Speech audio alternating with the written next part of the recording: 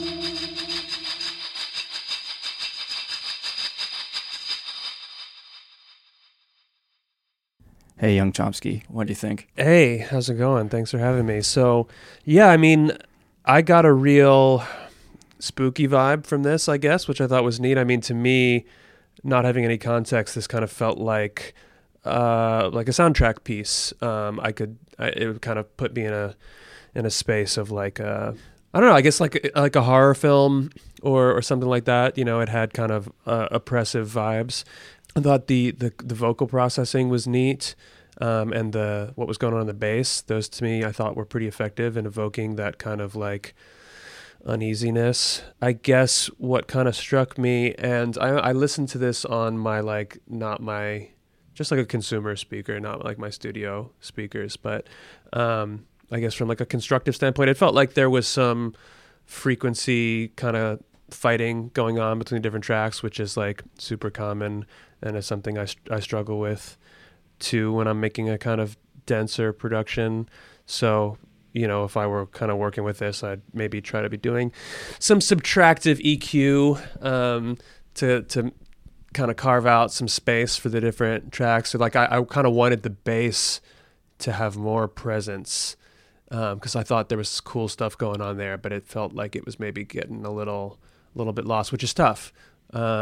That's the big challenge, I think, with any production where you have a whole bunch of elements that are potentially taking up a lot of space in the spectrum. Yeah, I mean, those were kind of like my high level impressions. Like I had no idea what to expect when I hit play on this, but I'm happy to give you zero context going in.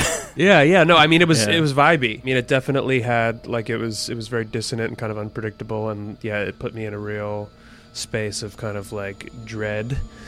So yeah, to me it seemed like it could be effective as in that like a soundtrack to something spooky or chilling. When you talked about just the sort of frequency fighting, were you referring specifically to like throughout, or was it the moments where the songs kept cutting in and out, like there was a intentional hard panning tremolo on one section? Yeah, I mean, I guess I was just hearing just the individual elements, you know. Ideally, right, everything's going to pop and kind of live in its own space. And then I think something that happens a lot in my recordings and other recordings I've heard that are kind of like home productions or whatever is, things are kind of stepping on each other frequency wise, which is, it's not something that you think about when you're listening to a production, but yeah, I find that that's one of the most kind of subtle arts of mixing, right? Is like everything kind of lives in its own space, so it kind of stands out, which is tough because then when you're doing that kind of thing, it often means cutting out a lot of frequencies that you like to hear when you're listening to something solo. Like a guitar played solo, right? Just a guitar track has a lot of different frequencies in it. There's bass and there's mids and there's everything. And you listen to that guitar by itself and you want to hear all that stuff. But if you put that guitar in a mix with drums and bass and vocals, all of a sudden that stuff it's stepping all over everything else. So like what you might end up having, in my experience, in a mix is a guitar that's like super. I mean, if you really listen to the guitar sometimes in like a pop track, you're hardly hearing anything on like an acoustic guitar except for like the high end. You know, it's like almost sounds like a shaker. But that's how you get it to fit into the mix. So if you listen to that solo, it's like, this sounds like shit. This is like super tinny. But in the context of the mix, it's like, oh, this sits just right. So I don't know, maybe I'm explaining really basic stuff for your listeners, but that is something that I think takes a long time to get used to as a recording person, as a mixing artist. Well, no, I think it kind of touches on the intention of this piece. Like like our song in there is the heavy punk one that's it's full of screaming and rhythmic guitar. And when I was listening to it and mixing it with the Animal Party piece, that's the more that was an experiment that Sinead from Animal Party wrote as like trying to impose harp over like post dubstep beats and jazz chords without the harp being ethereal and like pretty. Yeah, so it was more of like a piece that she worked on just as a like an artistic challenge. I kind of got in the mind of like creative frustration, like how do I take the the undirected anger of the main song and pen it to something a bit more abstract. Like I was hearing that in the words, and that was sending it through overblown reverbs and hard trem that I mentioned earlier, and high frequency amp simulators like through a whole track to get that sort of hissy, like a shitty recording sound in there. But yeah, like I thought it was like I actually thought it was really cool that you pointed to the mixing approach to it. Like what you took out of it is a big part of what you do all the time. Like how do you find those frequencies and wrestle with your desire to keep stuff that you really like versus what doesn't sound like shit. For sure. And I mean both in the sense of I guess mixing, like EQing individual tracks, but also in the sense of arrangement, right? Like one of my flaws in terms of my instincts is I tend to like be maximalist, where I always want to add stuff, right? And that's something I've had to learn to fight against, because oftentimes, like again, kind of fundamentals of recording, right? You only have so much space to work with, so to speak, in terms of headroom for volume and in terms of frequency. It's finite. So the more stuff you add, the smaller each individual element is, right? Like you want a guitar to sound huge. The hugest the guitar can sound is when there's nothing else happening but guitar. Then the guitar can take up all the space. But if you have all of a sudden you got drums, vocals, and bass in there with the guitar, that guitar's got to get smaller. Like you cannot just keep adding to a recording, because you can only get as loud as 0 decibels full scale, and you can only, everything's in the same frequency space. It just starts to sound indistinct and mushy. So I love, quote unquote, like wall of sound, like Phil Spector and these kind of Baroque productions. And I'm always thinking about layering, and it's you have to be really subtle and skillful to do that stuff and to add. So yeah, I've tried to teach myself and train myself out of some of those instincts and think, okay, how can you strip something back? But then I think that it's kind of like, to make an analogy to food, I guess, it's like you have to have really good ingredients when you start making it really minimalist. Like the guitar's got to sound great if you're going to hear just the guitar, right? So yeah, I don't know. These are just, I think, kind of big philosophical considerations for people arranging and producing and recording music. Like you strike me as someone who has to handle that pretty quickly on twice a week. Like you need to not only handle the EQ of your, like any subjects that are being interviewed, the host of the show and your music. Sure. Like, how do you get like a workaround for that? Yeah. Well, so I mean, one thing, I mean, we've been doing True and On for 3.5 years now. And the way the recording process has evolved, and I think the way we tend to do it now is the most ideal for me. And that, I mean, we started out, we were all in the same, it was me and Liz and Brace, the hosts. We were in my apartment in San Francisco, but it was a tiny little, obviously untreated room. It was like my studio apartment. And I was using these Audio-Technica condenser mics, which are like, okay, they do the job. And then that was it for a while. Then COVID happened and we were doing everything remotely. Everybody was in their own room. And so that presented an advantage in that when everybody is in a totally separate space, you get fully isolated tracks from everyone, which is great because I do a lot of editing. But, then everybody is in a different room and their room doesn't sound great. And then it's like, I'm not physically present to be setting their levels, to be positioning the mic, stuff like that. So now we're all in the same place again, and we actually have a dedicated space to record. And it's like semi-treated. I mean, it's just like a room that has foam up on all the walls, but that kind of goes a long way actually compared to recording in an apartment where it's a lot of hard surfaces. And we've also gotten new mics, and we use SM7s, which I think are, it's a pretty standard sound and fairly flattering. It's not like I auditioned like 50 different mics to see what is the best on Liz's voice, but SM7 works well. And we use Universal Audio preamp and plugins, which are nice to work with. And that way, that's big for me because I can compress the vocals on the way in. Otherwise, I'd have to record. They're very dynamic. Their speech is very dynamic, which took me a long time to get used to because you set the level, you do a sound check, and they're like, okay, this is my speaking voice. But then sometimes they will literally shout, and I'm like, no, it's totally clipped now.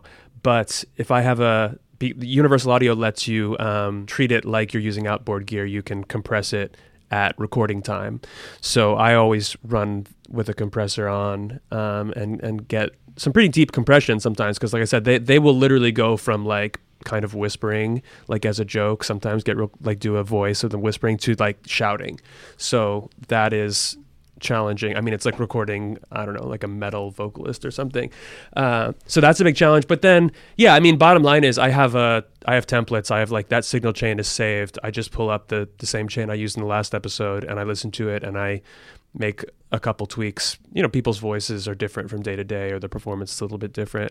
So yeah, the room is consistent now and that's great. The microphones and the preamp are good and I can compress it on the way in.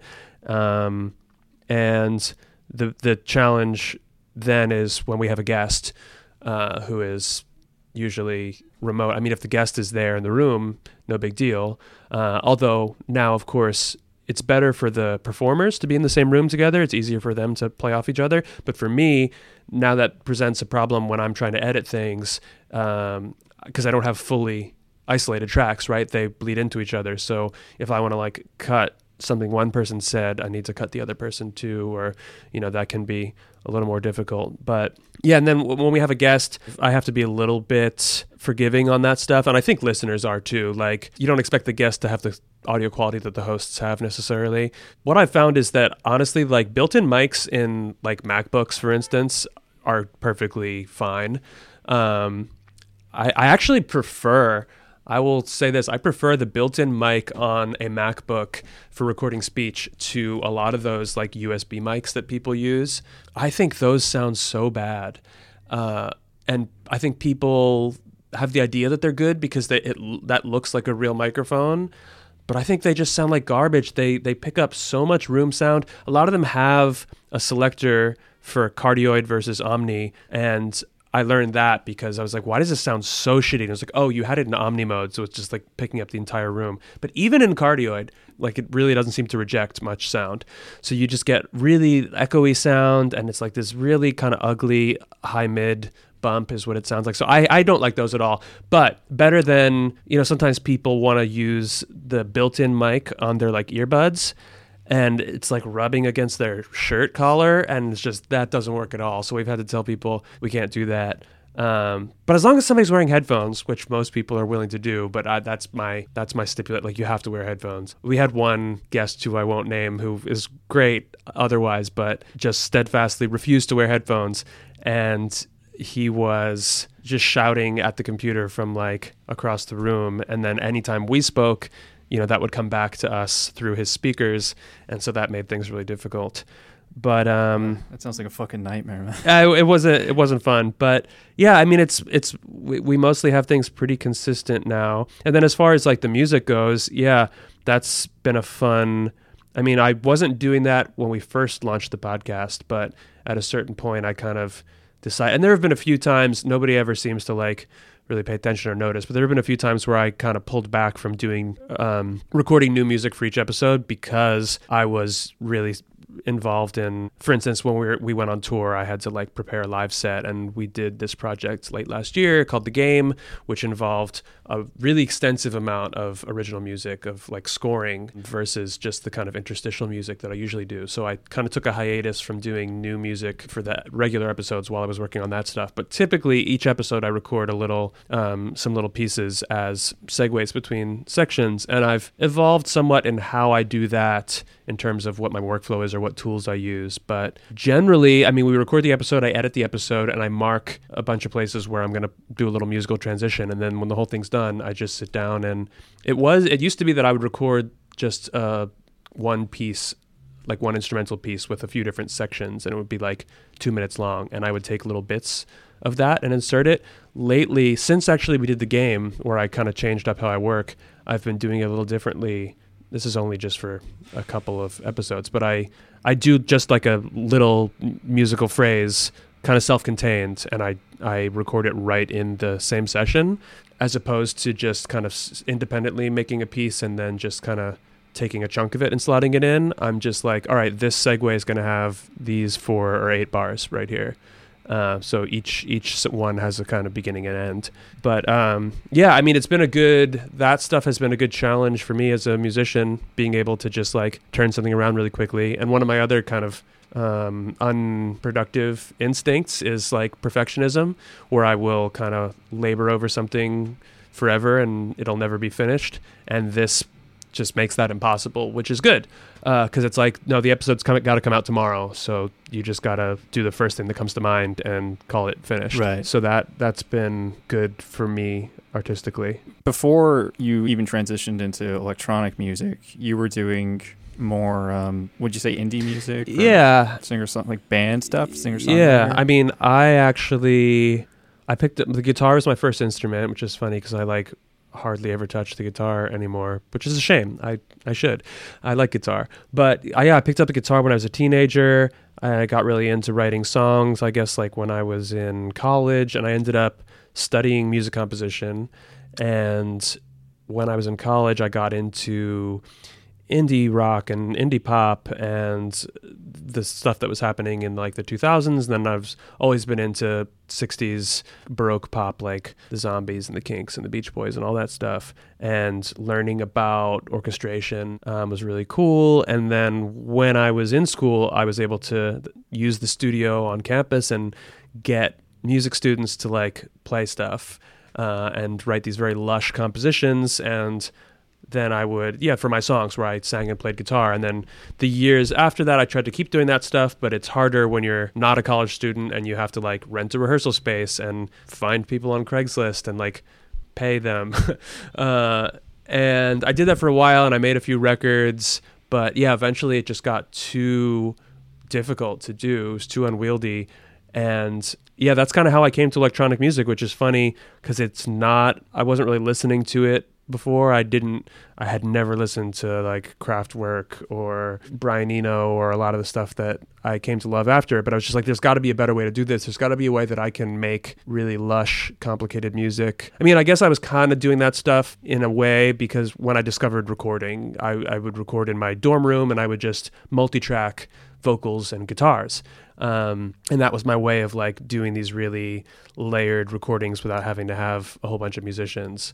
But then I discovered synthesizers and drum machines and that whole world. And then I started listening to that kind of music. And then I started buying hardware synthesizers, which I've gone back and forth, like I said, about how what my workflow is, but I really like hardware for the way that it forces me to work. Again, it's kind of contrary to that analysis paralysis or whatever that can happen when you're working in a computer, where it's like infinite possibility. You can have as many tracks as you want. These are my synthesizers that you see behind me, and I can have as many tracks as these. That provides a limitation, which I find helpful creatively. But that's kind of been my journey in terms of how I approach music. But yes, I did start as a singer-songwriter, guitar, indie rock guy. When you made that transition, or I guess now compared to when you made that transition, do you find that artistic itch is being scratched, or it's just like growing out of something and discovering something new? Well, I mean, I do. I think the journey has been towards efficiency and immediacy, right? Like my goal is always, and I've definitely gotten to this point through different means, but the ideal for me is being able to sit down and bang out a track that I'm happy with in 15, 30 minutes and say, like, this is a polished little piece of music that I can use, as opposed to, having to like really labor over it and having to do a bunch of takes or like get musicians who play things that I don't play. Like I've got all these great sample libraries. If I want strings, I've got strings and they sound good. I don't need to, like, obviously I'm not going to get a string quartet together to do a little 15-second podcast transition. No disrespect to all of the string players in the world, but it's just not practical, right? So, but I know how to use my tools well enough, whether it is my MPC that I use for sequencing, or if I'm doing it in my DAW, and I know how to dial in the sounds that I like on the synthesizers that I have. And I hopefully know how to arrange things well enough to make something that sounds compelling and do it quickly, get from A to B and not pull my hair out too much, which is really different than, I guess, in a way, different from if I'm like, okay, I'm making an album and there's not really a deadline for it and it's like creative, in a way this is like commercial music. I consider it like expressive and I try to have fun with it and make it good, but it's music that has a purpose beyond itself. It has to like fit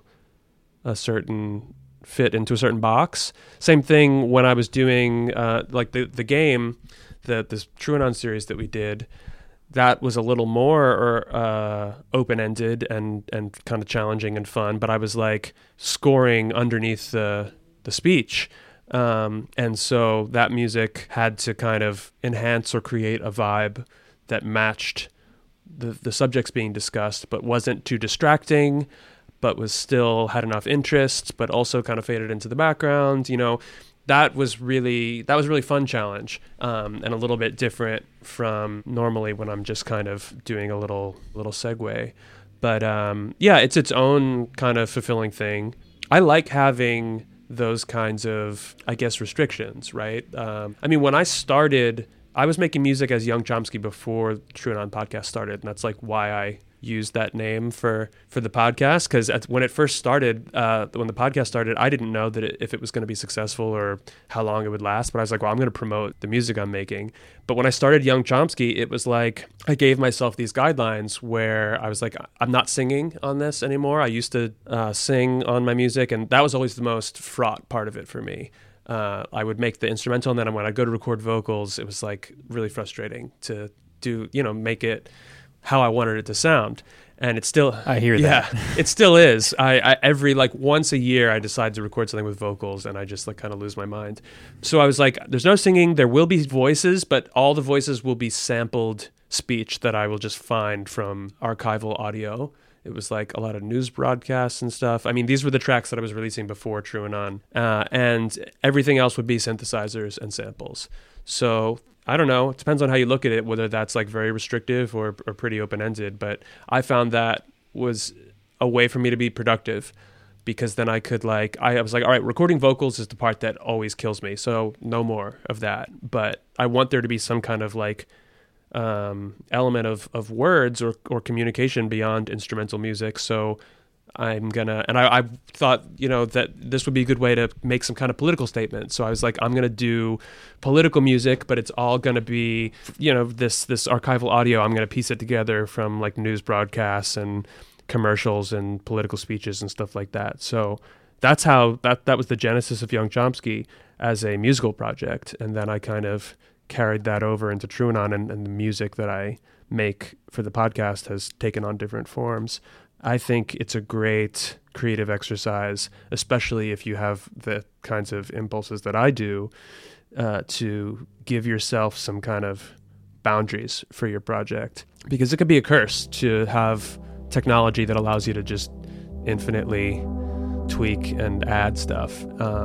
So yeah, I've found that to be a useful way to approach things. I wanted to ask a bit more about the game. Yeah. The one thing that really jumped out at me at the start of the game episode, you have actors on actually performing the game. Yeah. Like that seemed like a risk that I wanted to ask you about, because breaking the fourth wall in this case really worked. Yeah. Well, I'm glad you thought so. Yeah. It was a stunning moment, and the way it mocked, it addressed the listener using the like what you'd heard about the game up until that point. Yeah, I wanted to ask a bit more about the decision for that. Like, was that something that you decided on your own? Was that you, Liz, and Brace talking about how to approach that episode? Or? Yeah. It's interesting to talk about. I haven't thought about that in a minute, but I was very proud of how that came out, and it was a lot of fun to do. So, yeah, I mean, the concept for that, the arc of that episode, definitely, that was there from the beginning, that the end of it was going to like have some kind of insane sounding, like we wanted the listener to feel some sense of, what it was like to be part of this, right? And so one way is to enact it the way we did, but we wanted to take it to the next level. We're like, the character is going to turn on the listener and really pull you in from being an observer to being part of it. So I think that concept came from Brace, and then we kind of worked together to edit the script, but that was the idea. And then Brace kind of trusted me to be able to make that a reality in terms of the recording and the production. And I was pretty confident right off the bat that I'd be able to do something cool with it. And I think we went back and forth a little bit on how we were going to produce it, because it's a pretty different undertaking than anything else that we do or that we've done.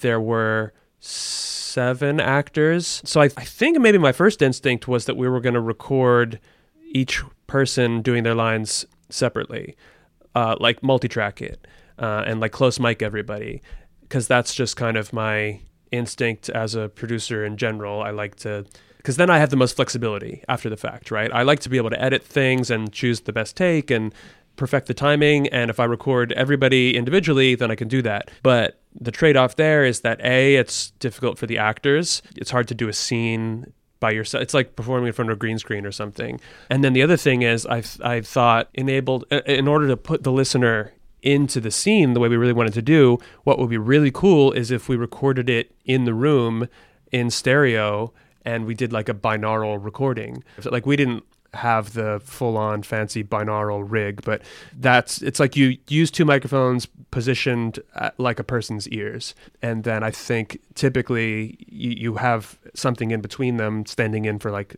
a skull. I use this like foam, it's like I got it from a beauty supply shop. It's like a hairdresser, like a wig holder. It's just a foam head, but that then acts as a baffle between the 2 mics, and it simulates like each mic is hearing what your 2 ears would hear. So you set that up and you position the people around it, and when you listen to that with headphones, it sounds like you're there in the room. So that, I think, worked really effectively. And then for that ending part, the idea was just, okay, this is going to reach this climax of insanity. So I guess what I had them do was I had the actors do a few different takes of that kind of section where it starts building, and then I gradually faded in the multiple takes. So you hear them doing the lines, but then you hear, I think it worked a lot better than if I had just used like a literal echo, right? Because it's like multi-tracked, and they're not exactly tight on top of each other. But you start to hear these voices kind of like multiplying and coming at you from different sides. And then I also had just like a white noise or like a wind sound kind of rising. And oh yeah, this is like very subtle, but it's a shepherd tone is in there, which is that it's like an audio illusion that sounds like it's perpetually rising. I don't know how to describe it better than that, but you look at there's like a Wikipedia entry for it. And I think Brace had been talking about that. He's like, oh, can we put a shepherd tone in there? It's like, sure, that makes sense. But I think that the feeling you get from that is the feeling we wanted to have. It's this like constant building tension that never lets up. And then I also overlaid, and somebody spotted this, I think maybe there's one person I remember who commented, and I was impressed. I overlaid the bit from Lost Highway, the David Lynch film, where Bill Pullman's character is he's a saxophonist, and he's just like on stage and he's just like freaking out and going fucking nuts on the saxophone, and it just sounds like chaotic and crazy. So that is also overlaid just for a little bit in that, and it comes to a climax and we're like, all right, we need this final line that'll just bring the whole thing to an end, and they go, we fucking hate you, and then that just kind of echoes. And so yeah, I spent a while just really trying to get that effect to work, and I think it did, judging by the responses we got. I mean, I saw a lot of listeners saying like, this genuinely made me feel very uneasy, or like this gave me a panic attack, which I don't know, sorry if that happens. I don't want anybody to like experience harm from listening to the podcast, but I mean, that's kind of cool, right? Like, I don't think most podcasts are giving people that kind of really strong reaction. So yeah, I think the broad strokes of it were there from the beginning, and then it was definitely a fun challenge figuring out how to kind of translate that concept into an audio reality. But I was super happy with how it came out. Yeah, that snap was just fucking evocative. Right. Because the actor snaps next to the microphone, and it's as though, he's kind of like, that's the moment where the listener's like, oh, it's right in my ear. This is directed at me. Yeah, and that was the nice thing too about getting that microphone set up, that recording set up to work, meant that I didn't have to then by hand try to create that space, right? Like I said, this is not a great sounding room, but it made sense. Like the room that this would have happened in would have just been a regular room. So it didn't matter that it sounded like a non-treated space or whatever, right? Like I think it put you in the space. But so yeah, that's just there by default, right? You get these stereo tracks that, I mean, if you listen on speakers, I think the effect is lost. But if you're listening on headphones, it puts you right there, and that's just kind of, you get that as part of the package. So that was a fun way to record, definitely different. And I hope to do some more things like that. In fact, there's a project that's kind of not true and unrelated, but a director that I know, and we had talked about recording this a play that he wrote, and I saw performed, and I said to him, I think this would work so well as a podcast. So we'll see. Hopefully that'll happen. I gotta bug him about it. But I think that's a fun thing, and I don't know, I'm sure there's other people doing stuff like that, but as far as the kinds of podcasts that I listen to and the people that I know, I think it was kind of a unique thing that I haven't heard a lot of. I understand the initial TrueAnon theme was going to be the X-Files before you played the Twin Peaks sample. I was curious if there was any specific Lynch references in the game soundtrack, or if the theme references something other than neo-noir vibe. Oh yeah, well I mean the theme for the game is really just the TrueAnon theme, which is the Twin Peaks theme transposed to the minor. So if you look at it or if you play it, I mean it's the same. The rhythm's a little bit different, but Liz and Brace and I were talking for a while, trying to conceptualize what the music would be like for the game. And the first thing we were trying to figure out was the theme. And we talked about like Argento scores, and we were listening to like the Suspiria soundtrack, and I was kind of trying to get a sense of some of the instruments and stuff like that. But then Liz was like, well, but it should reference the existing TrueAnon theme, which we had done before when we did the Elon Musk series that we did in 2021 called The Lamest Show on Earth. I did kind of a variant of the TrueAnon theme that was kind of like a synthwavy thing, and so the instrumentation was really different. But yeah, that little melody, I found that fun to do, and like a cool exercise to kind of use that as a leitmotif throughout the series, repeating that really simple melody. But I think it was really effective, especially when we brought in the saxophone, which I was so pleased with how that worked out. But yeah, I mean, it's literally just flatting the A and the D. I mean, it's initially the original one's in the key of F major, and this is in the key of F minor, and it's just reharmonized. And then from that melody, I extended it a little bit and made that track, which is the theme to the series. But yeah, I mean, it's funny because I remember too when I put this out, there were all these comments being like, "Oh, it sounds like this song or it sounds like that song." I was like, "That's cool. I've never heard those songs that you're talking about." Yeah, it may be, but literally it's just a variation of the Truanon theme, which like nobody seemed to pick up on. But I mean, it's cool. I feel like it's maybe a testament to the transformative work that I did, I guess, that I like the Truanon theme. To me, I think it's pretty clear, but I can't listen to it with fresh ears. But I guess I see those kinds of messages too, where people are like, "Oh, I just realized that's the Twin Peaks theme." Like, I think it's a pretty transformed, it's a pretty different take on Falling by Julie Cruz and Angelo Badalamenti, which is another thing that I'm not always good at in the past. Like, sometimes I'll love a song and I'm like, "Oh, I want to do a cover of that," and I'll just end up kind of slavishly recreating it, which is probably not the most interesting way to do a cover. But being able to like have a piece of music that you love and then do your own version of it that's like different enough from the original but also interesting in its own right, like that's a challenge. So I was proud of what I landed on with the original Truanon theme, and then by that same token, this theme for the game, which is, you know, it's like a copy of a copy of a copy, right? And it starts to degrade and or pick up imperfections or something until you can't see the original anymore, which I think is fun. Like the approach to scoring that versus the music and transitions you wrote for the main Truanon, or the like hour and a half song you wrote for April Fools. Yeah. Which when I finally clicked in, it was joke. I was like, oh, I was actually just really enjoying it. Yeah, I appreciate that. What was it like working with the saxophone player? Like, this is normally an isolated, from what I understand. I know you've brought on one or two collaborators in the past. Yeah. Just the whole scoring process seemed to be involved in a different manner than the podcast. Yeah, I mean, it was super fun. I'm really glad. I was so happy with how it worked out. I mean, the process was like, I really had no idea how nicely it was going to work out when I was thinking about it. I had started recording, and I started trying to do the music because scheduling and planning and just this entire process of doing this podcast was a challenge for everybody because it was much more involved than what we normally do. And it's tough to work on something like that while you still have listeners expecting you to put out your normal content on a regular schedule.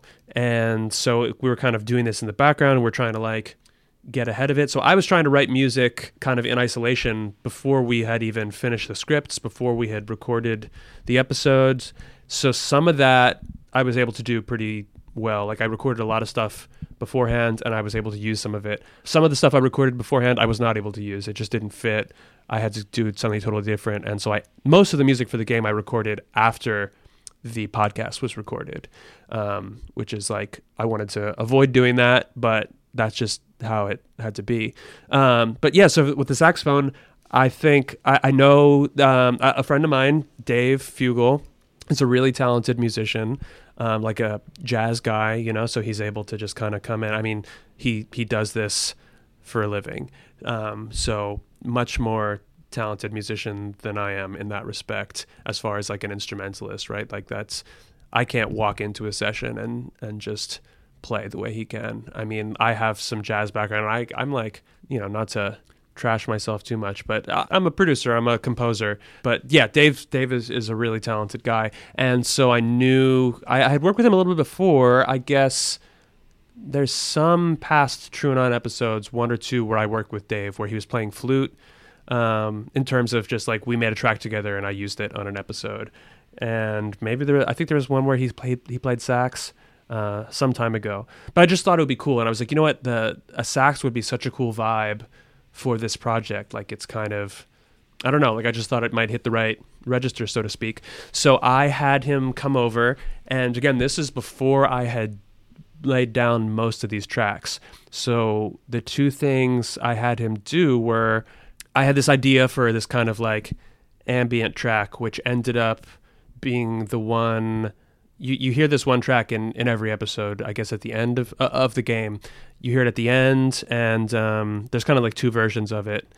But it's on the... And by the way, if anybody's listening to this and wants to hear this music, I ended up releasing it to Bandcamp. It is trueanon.bandcamp.com. I put out not all of the music, but my favorite tracks that I did on this, which ended up being... I mean, most of them are short little bits, but it's 91 tracks. So a lot of music. I'll link to it in the show notes Sick. as well. But yeah, so I guess it is... Is it Escape you're talking about? I think it's Escape, and then there's one other one. Maybe it's... I don't know is it Lost? But there are two tracks of the saxophone. But anyway, they're both the same chord changes, just like very simple 4 chords. And so I hadn't really arranged it yet, but I just put down a scratch track of a synth playing those 4 chords, and I was like, look, I want this to be kind of like a Pink Floyd vibe. If anybody knows what I'm talking about, Pink Floyd has, I think it was like in Dark Side of the Moon, there's some like really gorgeous saxophone playing, and I just gave him some directions, and I was like, all right, I'm just gonna hit record, and I just want you to kind of start real simple and build up to a climax, and then we'll bring it back down. And so we just recorded a couple takes of that, and it was really beautiful. And then I did it I built the track around his saxophone. So then I went back later and I added the bass and the shaker and the piano and the chords and some kind of ambient sound effects. There's I think seagulls or rain sounds going on, which I think worked out really well. So that's how those tracks came about. And then I said, all right, this is the melody, that little 6 or 7 note motif, and I said, let's just do a bunch of different takes of this at different tempos, and I want you to play some of them in a low register, some of them in a high register, some of them I want you to play it straight, and then I want you to start adding different variations, like do a run up at the beginning, do a run up at the end. And so we just spent a couple hours doing that, and again, this is I just had him do it to a metronome, and then after the fact I added stuff to those. I would put strings or a vibraphone or a synth, not a lot, but just like accompanying that little line, and then you hear those and throughout the series, and those are the game reprise, 1, 2, 3, all the way up to, I don't know, 15, 16, 20. There's 20 versions of that little leitmotif in this album. So, yeah, I mean, I was just so thrilled with how it came out, and that's down to Dave being just a brilliant player and able to kind of roll with the punches. And I think we did all that in 2 hours. And it's just the kind of thing where you hope something's going to come together, and then it does, and it's just really thrilling. But, yeah, it was basically I recorded the saxophone and then added things to complement it after the fact. And it worked out really well. Young Chomsky, I really appreciate you coming on and talking about your work and music. Where can folks find you? Yeah, thanks so much for having me. It's always fun to talk about this stuff because I take my craft very seriously, and I know not everybody's listening to the podcast to hear the music or the recording or whatever, but I hope it's appreciated, and it's nice to know that it is by some people. So yeah, you can listen to TrueAnon at patreon.com/TrueAnonPod.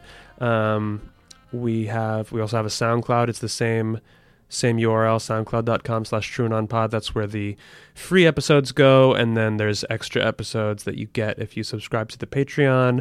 The game series that we've been talking about was released last fall, first for subscribers, but now is fully available for free.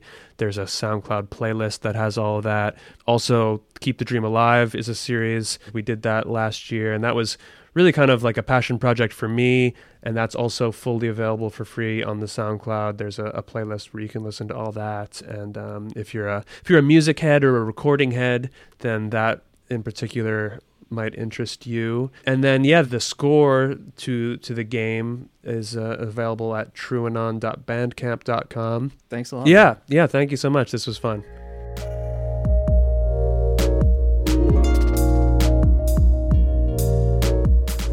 Okay, so this tune was made during lockdown, and it was an exercise in making post-dubstep sounds. So I was getting really into old school dubstep music. So it's 140 BPM with halftime rhythms, and it's very subby in the bass and minimal with the drums. And around that time, around 2010, 2011, James Blake and Mount Kimby and Fantastic Mr. Fox and a few of those artists were getting very popular and releasing music at 140 BPM, but it sounded a little bit different. It was a little bit more melodic. The sounds were a little bit more snappy and twinkly, I guess is how I describe it. And the chords were a lot more jazzy and complicated, I guess, than just like a wobbling sub. So I originally made the beat, and I came back to it a few times, and I was throwing things in, and at some point it kind of stagnated because it was just an exercise for me. And at that point I had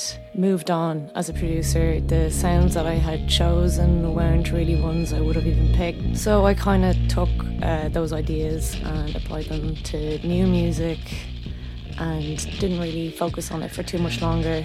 I was trying to add harp in it as well, to make it kind of more like my own music, but it was sounding very ethereal and washy just because of the very nature of the instrument. So I decided to just send that on to you just to see what you do with it. I also don't understand jazz at all, and making jazz in a 4/4 context is something that's really unique within that scene. I had actually met up with my friend Jackson Welshner to give me a little lesson on how to use jazz chords, but I was really struggling with it, and it's just not the way I write music. It's very much kind of like throw ideas on a canvas and see what works out. So with that, I have moved on to find more kind of like jazz MIDI samples, like cutting up old jazz recordings and stuff like that and applying them to 140 BPM music and other styles like footwork and drum and bass. So yeah, and then Output took it and made it what it is now, and I hope you like it. Cheers. This is Animal Party, by the way.